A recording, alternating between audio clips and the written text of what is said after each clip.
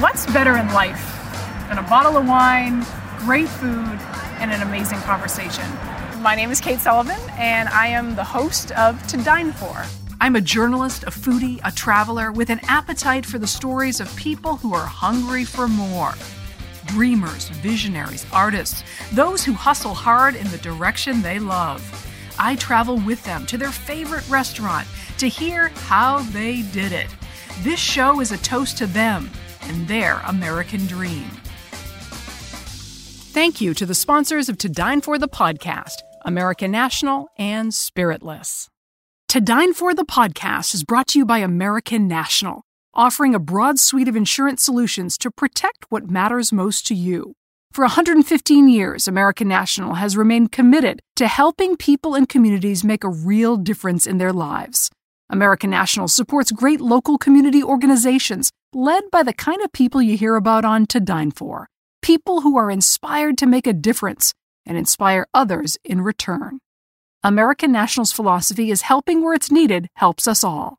For a description of the American National companies, the products they write, and the states in which they're licensed, visit americannational.com/dine.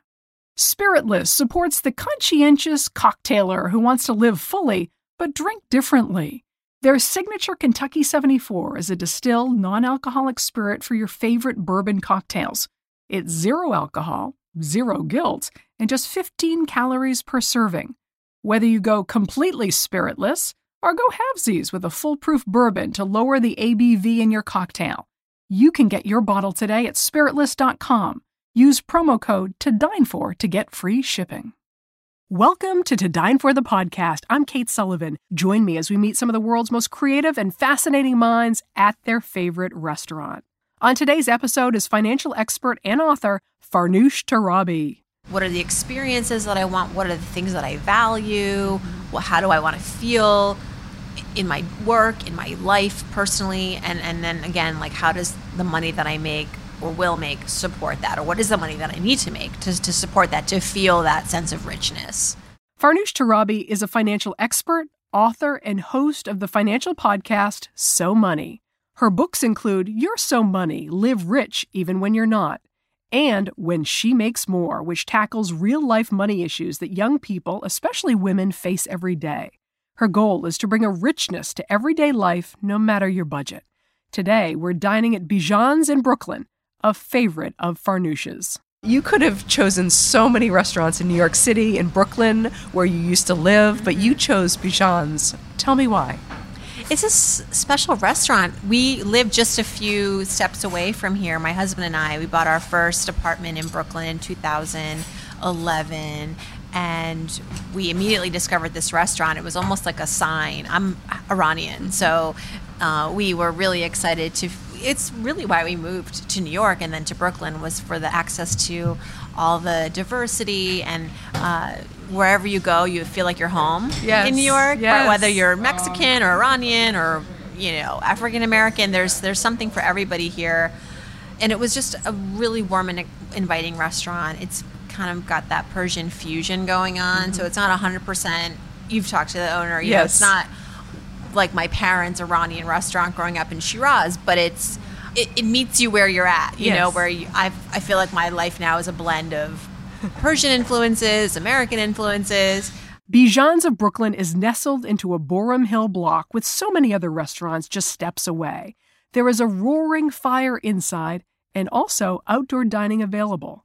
It is small and it is cozy and serves up Persian flavors and American classics. Here's the owner, Jahan. My son's name is Bijan. Oh. I call it American Mediterranean with Persian spices. It's a very cozy place. People really feel at home when they come here. You know, we have a lot of regulars that come here from the neighborhood, and they have been very supportive, especially through the whole COVID. And, been very helpful. It's been very difficult times, and I have that personality. I don't just give up on anything. We just lived down the road or down the street.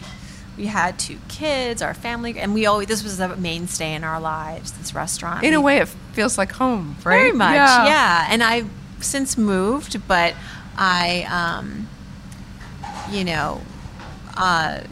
miss it very much. And it's only been, a few, 6 months, but it was we're in a pandemic. Right. Thank you. Oh, wow. Thank you. Oh, Chef fantastic. salad with salmon.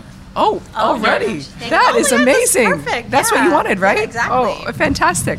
Let's talk about your very first book and how you really kind of broke in and made a splash.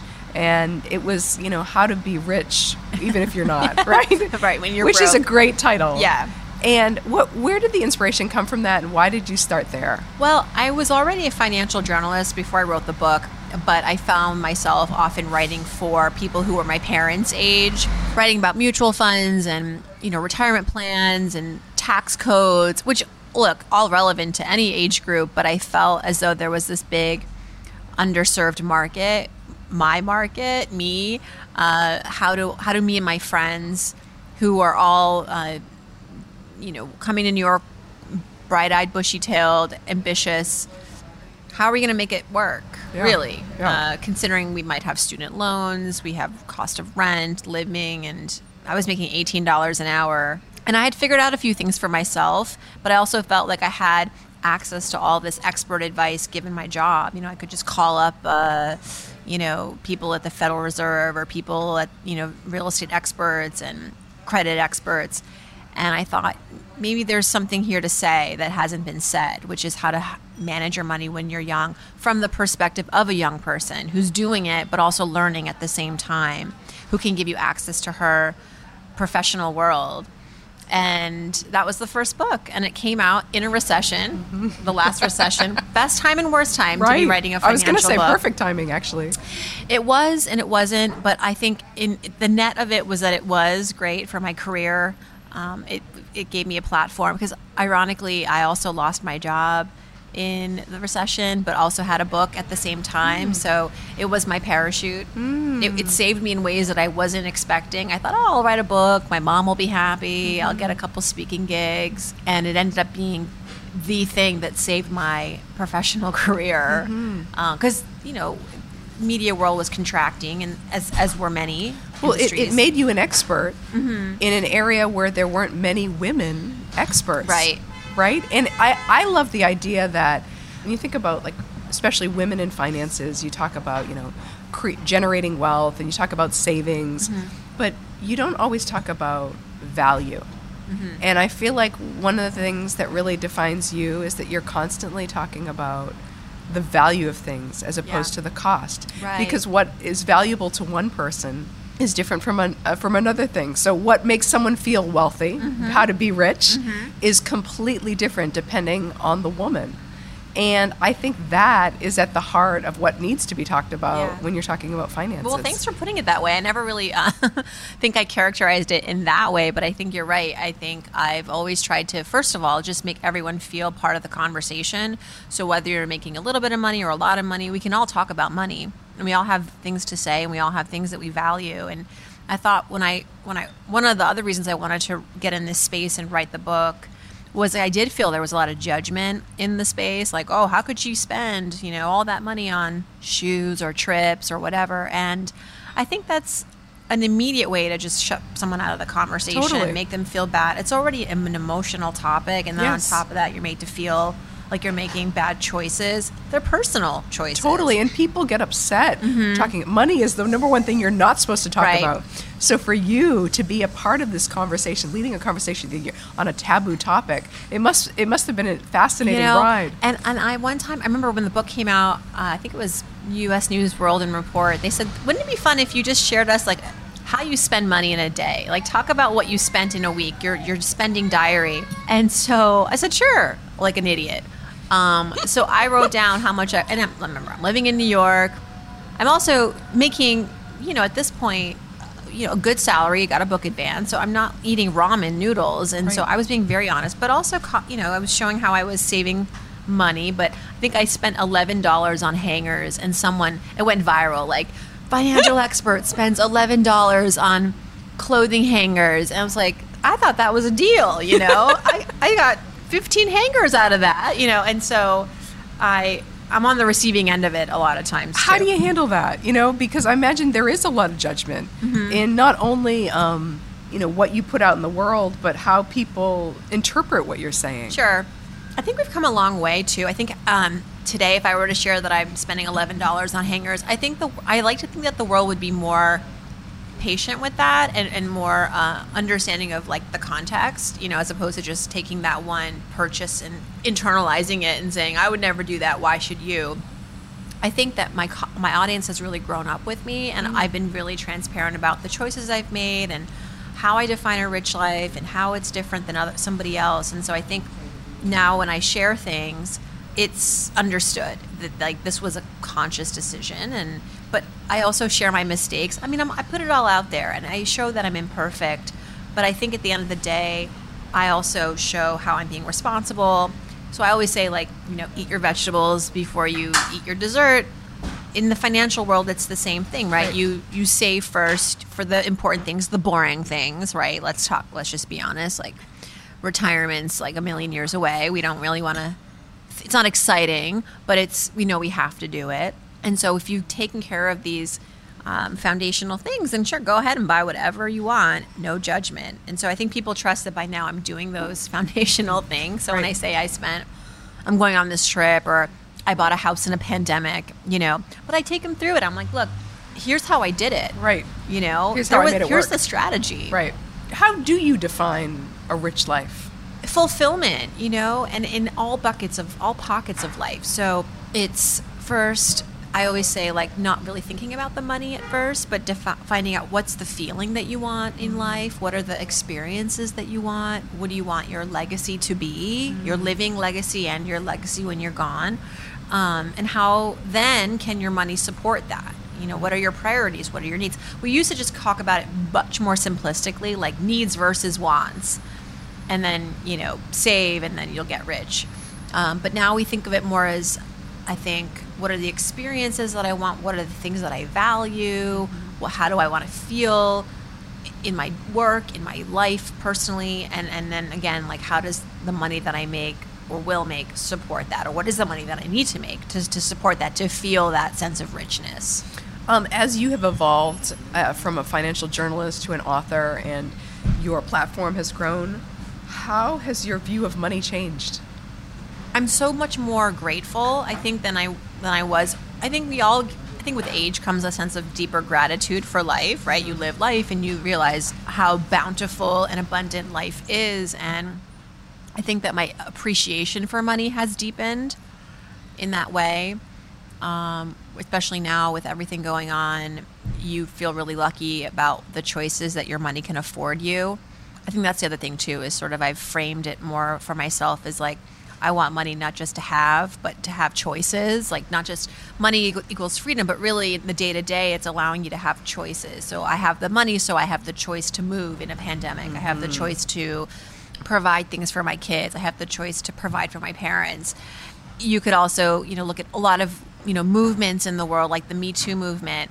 A lot of people might not have thought about money as a pivotal player in that movement, but it really was, women who were not able to leave their jobs out of fear of retribution because they had a harassing boss, or like a lot of these women would say, I didn't leave because I didn't have the financial security to fall back on. I had to stay in this job. I had to stay and stick around for them. Money is freedom. Money is freedom. It's choices. And it shows up in not just when you're making purchases, but when you're deciding on your own personal freedom too. I've seen it more and more play out in my life and in others' lives. And it's always been a tool. It's the best tool in terms of it's a tool that you can really carve. You can sharpen it. It's like we're all dealt different tools, if you will. Some have better tools than others when they're brought into the world, richer. But I think it's the sort of thing that you can really personalize. I'm also learning more and more about how money, especially after this summer with the race reckoning that our nations had, re-reckoning, and just how much of a role racism plays in prohibiting people from becoming wealthy and achieving wealth in this country. And I did a whole series on my podcast about that this summer, to more educate myself and listeners on like the roots of racism and how it has shown up for people in people's lives, Black people's lives, as they've tried to do everything from secure a mortgage to get a job to, start a business, get a loan, and that fight continues. Right, not only with race, but also gender. And I know you wrote an entire book about when a woman makes more and the disparity in some of the issues that she goes through when she makes more. Yeah. What are they? And have they changed since you've written the book, or do you think they remain the same? Well, I still get a lot of questions from female breadwinners. Just, this week I got a couple coming in, and I thought maybe by now we would have fought the good fight, but I think that the work continues. So I initially wrote the book because I was about to get married. I was wanting to really write another book in the personal finance space for women this time, specifically. And I was looking at all the titles and felt like a lot had already been said. Yeah. What am I going to really add to the conversation? And so I went back to what my 11th grade English teacher would always tell us when we had writer's block. And she'd say, write what you know. Just write what you know. Don't try to write something that you think other people might. The old adage. Write what you know. So I said, what do I know? What do I know in my life that happens to be at the intersection of being a woman and managing money? And I thought, well, there is this sort of like elephant in the room, which is that I make more than my fiance. And I don't think my family's very happy about it. I also feel like I don't really want to shout that from the rooftops. And I want to know why I feel such insecurity around this thing that I should only be celebrating. Because I did everything I was supposed to do. Right. Kate, I went to college, went to grad school, asked for the raise, tucked money away in my 401k, bought an apartment, bought a second apartment. It's a fascinating topic. Married for love. Yeah. It's a fascinating topic. I thought I won the lottery. And yet I felt very lonely at the top with all of those accomplishments. Do you feel like your fiance resented you for making more money? No, never, which is why we got married. I think that was part of the, that helped. It was ironically not really from him that I felt this insecurity. We talked openly about it. He was, he just always has been my biggest cheerleader, but it was more the external factors of parents, traditional parents, doubting that a woman who would eventually maybe go on to have kids and want a family could also be the breadwinner. Like, how does that work? Interesting. There was also, the social circles of going out to dinner with friends, and the men would cover the bill when the bill would come. And it's like, well, we don't really have my husband and I, my fiance at the time, we weren't like, well, when we go out to eat, like, you're going to pay, right? But it would show up. It would show up in these moments. And I think people just didn't know what was going on behind the scenes, and I kind of didn't want them to, because I just didn't think they would understand. When I first told my friends that I was writing this book, they were shocked. They were like, "Really? How do you even make money? Like, how do you possibly make more than your boyfriend or husband?"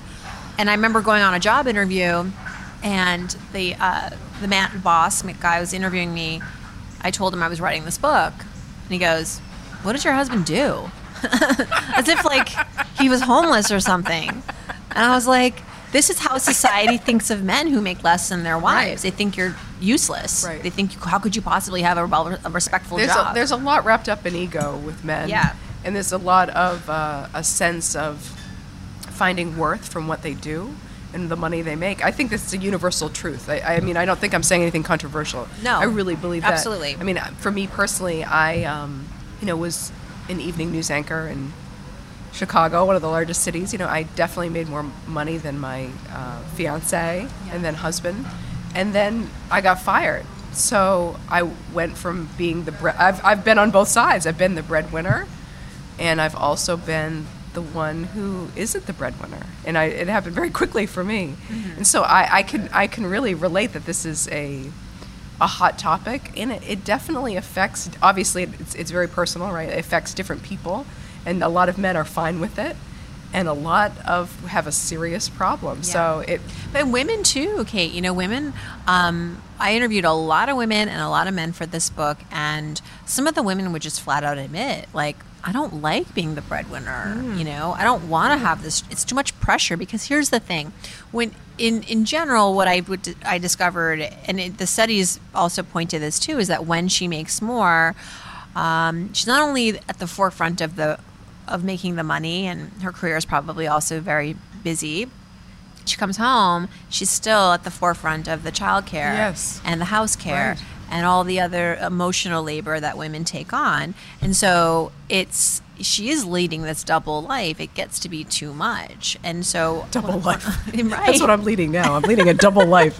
Thank you for putting it that way. This duplicitous double life, it was much easier in the 50s, frankly. I mean, for the men, because they would it's not a just thing. It's just that it's like the roles were more defined, Right. and more singular and more exclusive to departments. Of Right. Like, men will make the money at the job that requires them to leave the house, and women will stay home and do all the other things, Yeah. everything else, and not get a paycheck. It wasn't a great setup, but it was simpler times, maybe you could argue. Now there's not really defining lines, and as humans, I think we like to have rules. We like to we like to know what the boundaries are. We like Sure. to know what our expectations are. We'd like to know how we're going to be graded. Because that's the thing. When men aren't making the money, sometimes they're like, "Well, what is my role? Right. Am I doing How a do good I job? define? Right. How do I define All myself? men want to be is like a good husband, Right. good provider. But if they're not providing in that traditional way that they're been groomed to do and think that they have to do, it's a very unsettling feeling. Right. We'll have more from our delicious meal in just a minute, but first, thank you to our sponsors. To Dine For the podcast is brought to you by American National, offering a broad suite of insurance solutions to protect what matters most to you. There's a funny thing about most insurance commercials, whether they feature lizards or birds or funny cartoon characters. It seems like they want you to think about anything but insurance. American National, on the other hand, has real local agents who get to know you, so they can help you reach better decisions about your insurance to make sure you're protecting what matters most to you. American National agents are part of your community. They're your neighbors. So whether it's solutions for your home, your small business, your farm, or your life, you can count on your local American National agent to make sure you get the discounts you deserve and the protection you need without paying for extras you don't. With American National, you get an ally, not just a web page. For a description of the American National companies, the products they write, and the states in which they're licensed, visit americannational.com/dine. If you're like me, there are times when you want to feel like you're having a fancy cocktail, but you don't actually want the alcohol. So I love Kentucky 74 from Spiritless. It's a distilled, non-alcoholic spirit for your favorite bourbon cocktails, but with just 15 calories per serving and none of the guilt. You can pre-order your bottle today at spiritless.com. Use the promo code TODINEFOR to get free shipping. Now back to the table. I would imagine that when you're talking about money with anyone, it is a direct reflection of how they grew up and their values. It's one of my first questions on my podcast. It's like, tell me about your mother. No, Oh, tell me, or no, it's really more like, tell me It's like about a therapy Yeah. session. You're a therapist. I always say, what's an experience around money or related to money that you had growing up that still you carry that memory today for whatever reason? It could be a positive experience. It could be sometimes traumatic. I remember my friend Susie, I'll never forget, she said, I grew up in London, very poor, food stamps, the whole 9 yards. And every day in school, I would have to get up in front of class and accept my meal ticket from my teacher. And not Wow. only that, when I would go to pay for my meal, I'd have to sign this book so all the kids behind me knew I didn't have money for lunch. I mean, Wow. I want to cry because Right. I remember those kids. And she said, so one day I went to my teacher, my principal, she was maybe 9 or 10, and said, can I propose a change? You know who I am. You know I need this. So let's just create like a different system Yes. where I don't have to That sign. I'm not shamed That every I'm not time. shamed. Yeah. And I don't know what it was that they created, but they immediately implemented it. What a smart young Right? woman, yeah. I mean, she's gone on to Susie Moore, if you're interested. She's written books, and she's a confidence expert. She's like a positivity expert. So she, from a very young age, just took the reins. She was like, I know a more positive solution Yeah. to this. But it really... Emotional intelligence right there. But I think she's a great example, too, because she was born and raised in with a single mom, poor, and I think it's not a coincidence that so many people I interview who grow up to be really successful, who experienced economic insecurity, who experienced being hungry at home or moving, and living in shelters, or even just seeing their parents fight about money. The best case scenario is that they grow up kind of using that as fuel for themselves to not ever get into that situation. I noticed that with all the guests on To Dine For, because they have reached a certain level of success. And I've found that hunger or scarcity or lack is the greatest motivator. And when you see some of these people who have reached uncommon success, really the heights, it had to have come from somewhere. Yeah, and you know what it is? It's like they're not afraid anymore because they know what broke is. And they're like, well, I've experienced it. I survived it. I'm going to take the risk. Right. Oh, that's interesting. They've been rejected. They've been rejected. They're not afraid of what's on the other side because they've experienced it. And if they have to experience it again, well, they survived it once. Well, you've been in the trenches of hearing people's money stories and personal stories and therapy. So I'm really curious as to, what has shocked you? What has really surprised you the most over the past few years, not only writing your book, but also doing your podcast? I mean, I love the show. I'm selfishly doing it because I think for me it's an opportunity to constantly learn and be shocked in a good way. So, I mean, I've done over 1,000 episodes. So wow, that's amazing. One of the fun ones I like to share is, so everybody knows Tim Gunn, right? Yeah. Co-host of Project Runway, America's fashion sweetheart. Like, he's such a sweet man. Came on my podcast and talked about how the first couple seasons of Project Runway, he did not earn money. And he did it for free? He did it for free. Really? He didn't think to ask for money because he didn't think it was a money-making role because he was being himself. So it was publicity in his mind. He thought he was getting great publicity. Giving the school some publicity. And it wasn't until a couple seasons in, I think at that point they'd been nominated for Emmys and the whole thing. And he was at a GLAAD event and an agent saw him, a talent agent, went up to him and said, "Hi, I'm a big fan. Who represents you?" And he said, "I don't know what that means. What are you talking about?" And the agent said, "Here's my card. Call me on Monday." So ever since then, he's been making money. But I just thought that was... Well, that floors me, so I can see why it would floor you. Wow. Yeah. Well, because, we always say, like, make sure you ask for a raise, or he didn't even ask for a salary. Wow. He didn't ask for anything. And I think it just shows you, like, if you don't ask, you don't get. Right. So that's one. And then just recently, I had a guest on the show who wrote a book called Die with Zero, Bill Perkins. Okay. And he's a guy who's made his fortune on Wall Street, and he's pretty much retired now and, sails the world and does podcast interviews, apparently. And but he had a really interesting book come out about why he wants to encourage everybody to not die with an inheritance for their kids. Now, that sounds pretty terrible, harsh. Right? Like, oh my God, you're the most selfish person on the planet.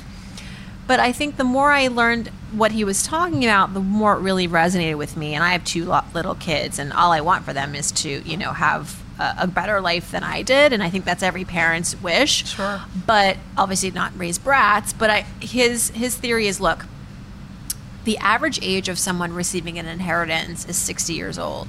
Why give a 6-year-old money that they could have used 10, 15, 20 years ago when they were in better health, maybe, or really needed it to start the business that they never did? So is he basically telling people to spend the money now? Yeah, he is. Which that flies in the face of saving, right? It does, but yeah, so there's a fine line, right? So I took that advice and I was like, I'm going to make sure that if I share this, which I did, I wrote a column about it, that I give people, like, the steps, right? So they're not die with -0, right? Paying negative money. You don't want to die in debt. Although some people think that's okay. I don't.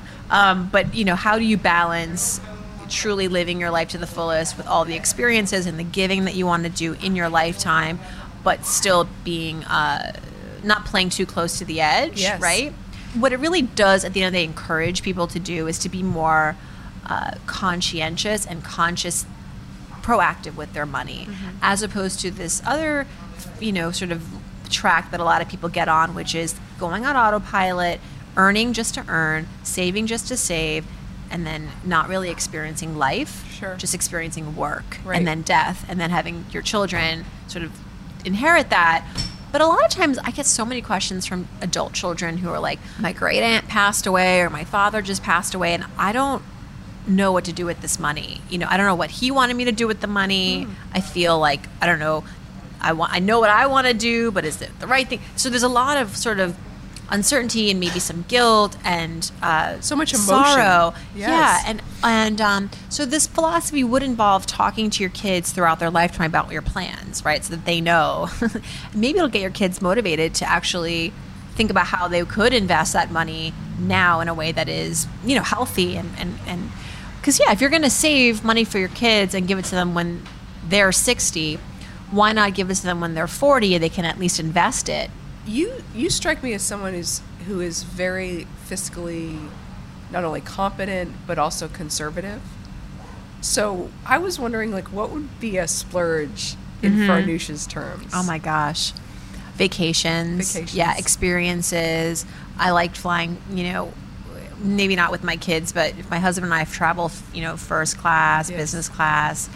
But I'm pretty conservative when it comes to things for myself a lot of the times. But I do invest in things that I think can be fruitful for my family. So if it's like a tutor for my kids or experiences for them, or well, I see. I follow you on Instagram, and I love when you do your fashion comparisons, like when you get a deal and you say, I think this is a great deal. I do love it. Yeah, and I think that's what I think everyone has a thrill of a bargain, right? And all those YouTube channels, right, where people just open boxes of things that they got on Amazon or H&M or whatever.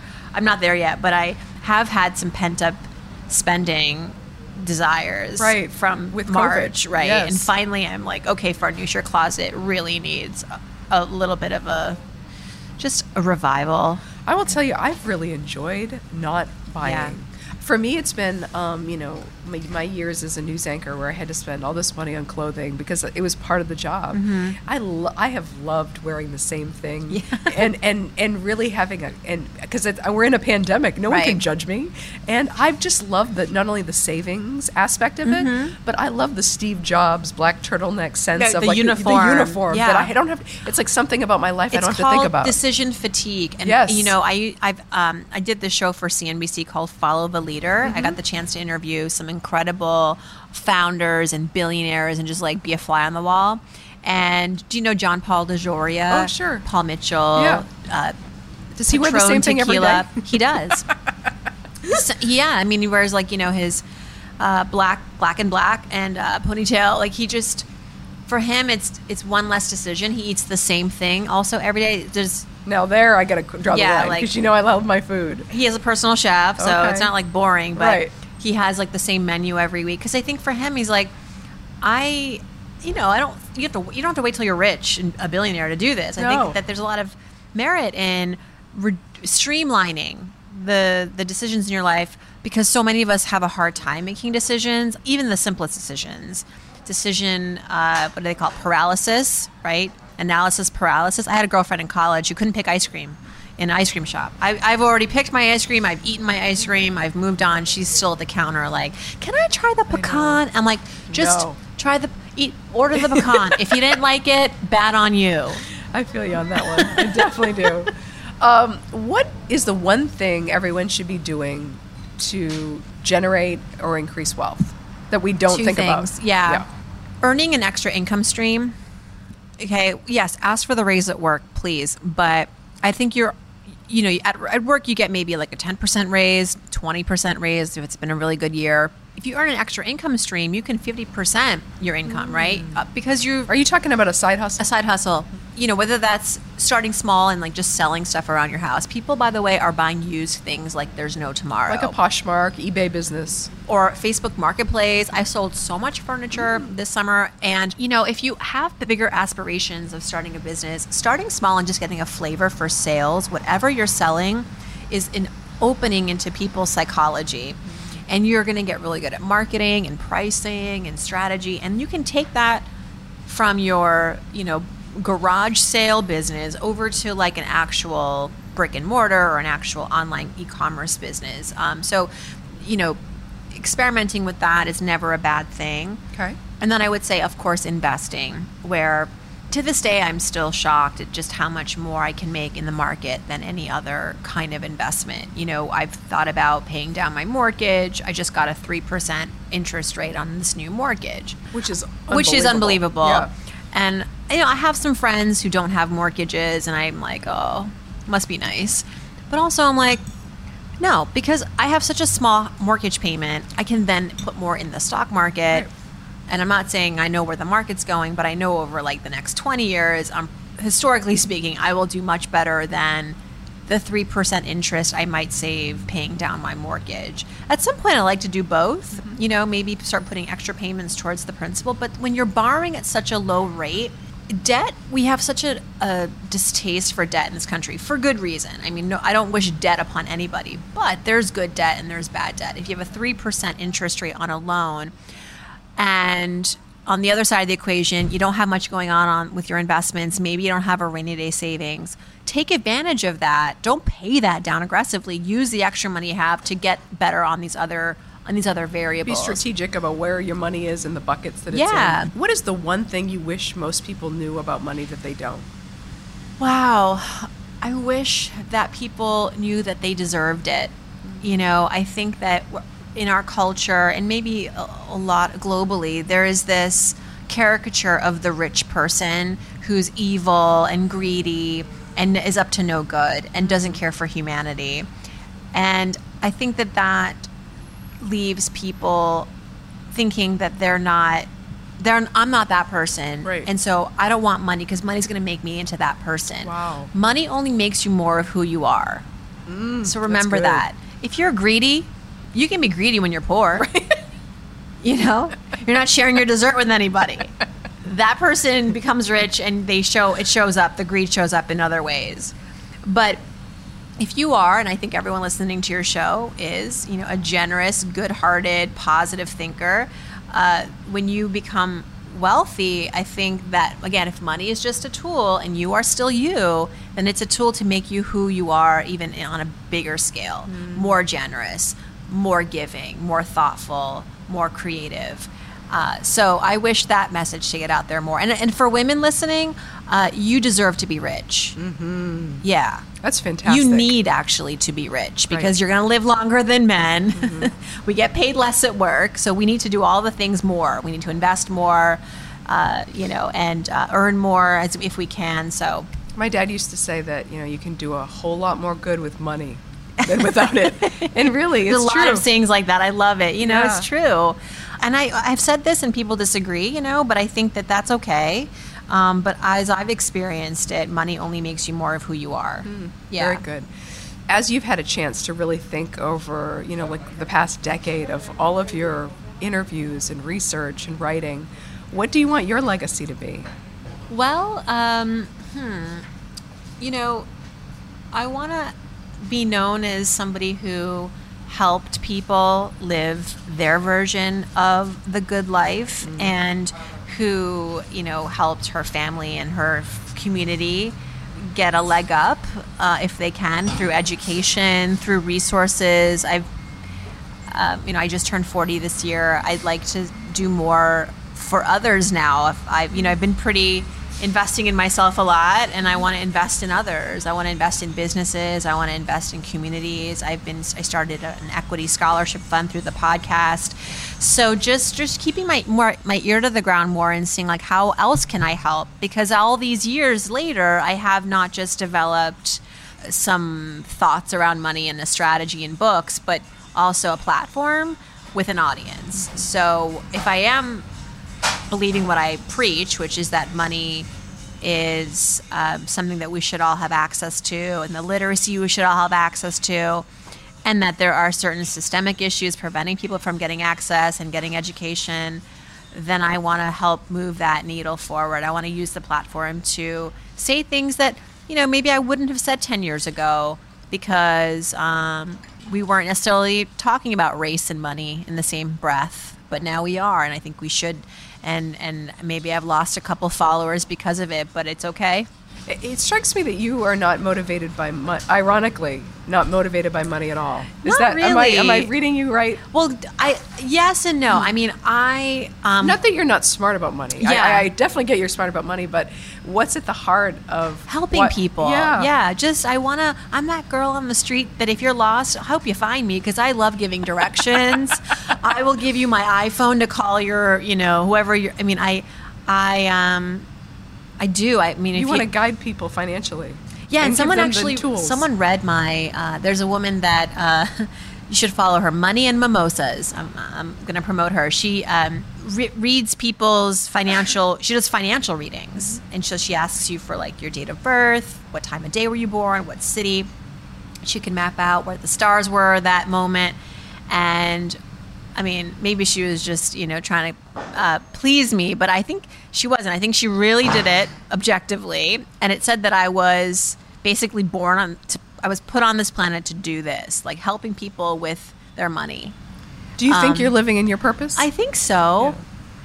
It wasn't like if you asked like 10-year-old if you are Farnoosh, you're pretty close. Like, nobody wakes up going like, I can't wait to be a financial author. But I think you grow up you gravitate towards service. I went to journalism school because I wanted to educate people, and like I think that information is power.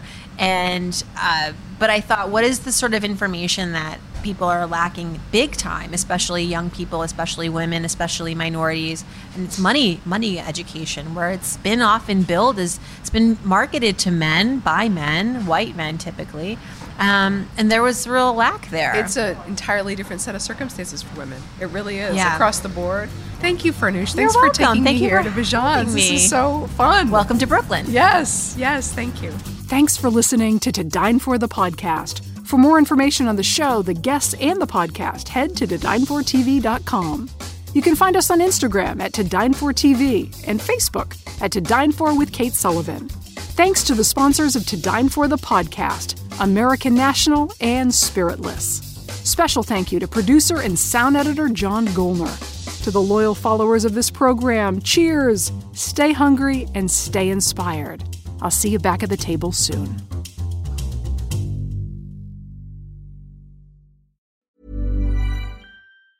Planning for your next trip? Elevate your travel style with Quince. Quince has all the jet-setting essentials you'll want for your next getaway, like European linen, premium luggage options, buttery soft Italian leather bags, and so much more. And is all priced at 50 to 80% less than similar brands. Plus, Quince only works with factories that use safe and ethical manufacturing practices. Pack your bags with high-quality essentials you'll be wearing for vacations to come with Quince. Go to quince.com/pack for free shipping and 365-day returns. Hi, I'm Daniel, founder of Pretty Litter. Cats and cat owners deserve better than any old-fashioned litter. That's why I teamed up with scientists and veterinarians to create Pretty Litter. Its innovative crystal formula has superior odor control and weighs up to 80% less than clay litter. Pretty Litter even monitors health by changing colors to help detect early signs of potential illness. It's the world's smartest kitty litter. Go to prettylitter.com and use code ACAST for 20% off your first order and a free cat toy. Terms and conditions apply. See site for details.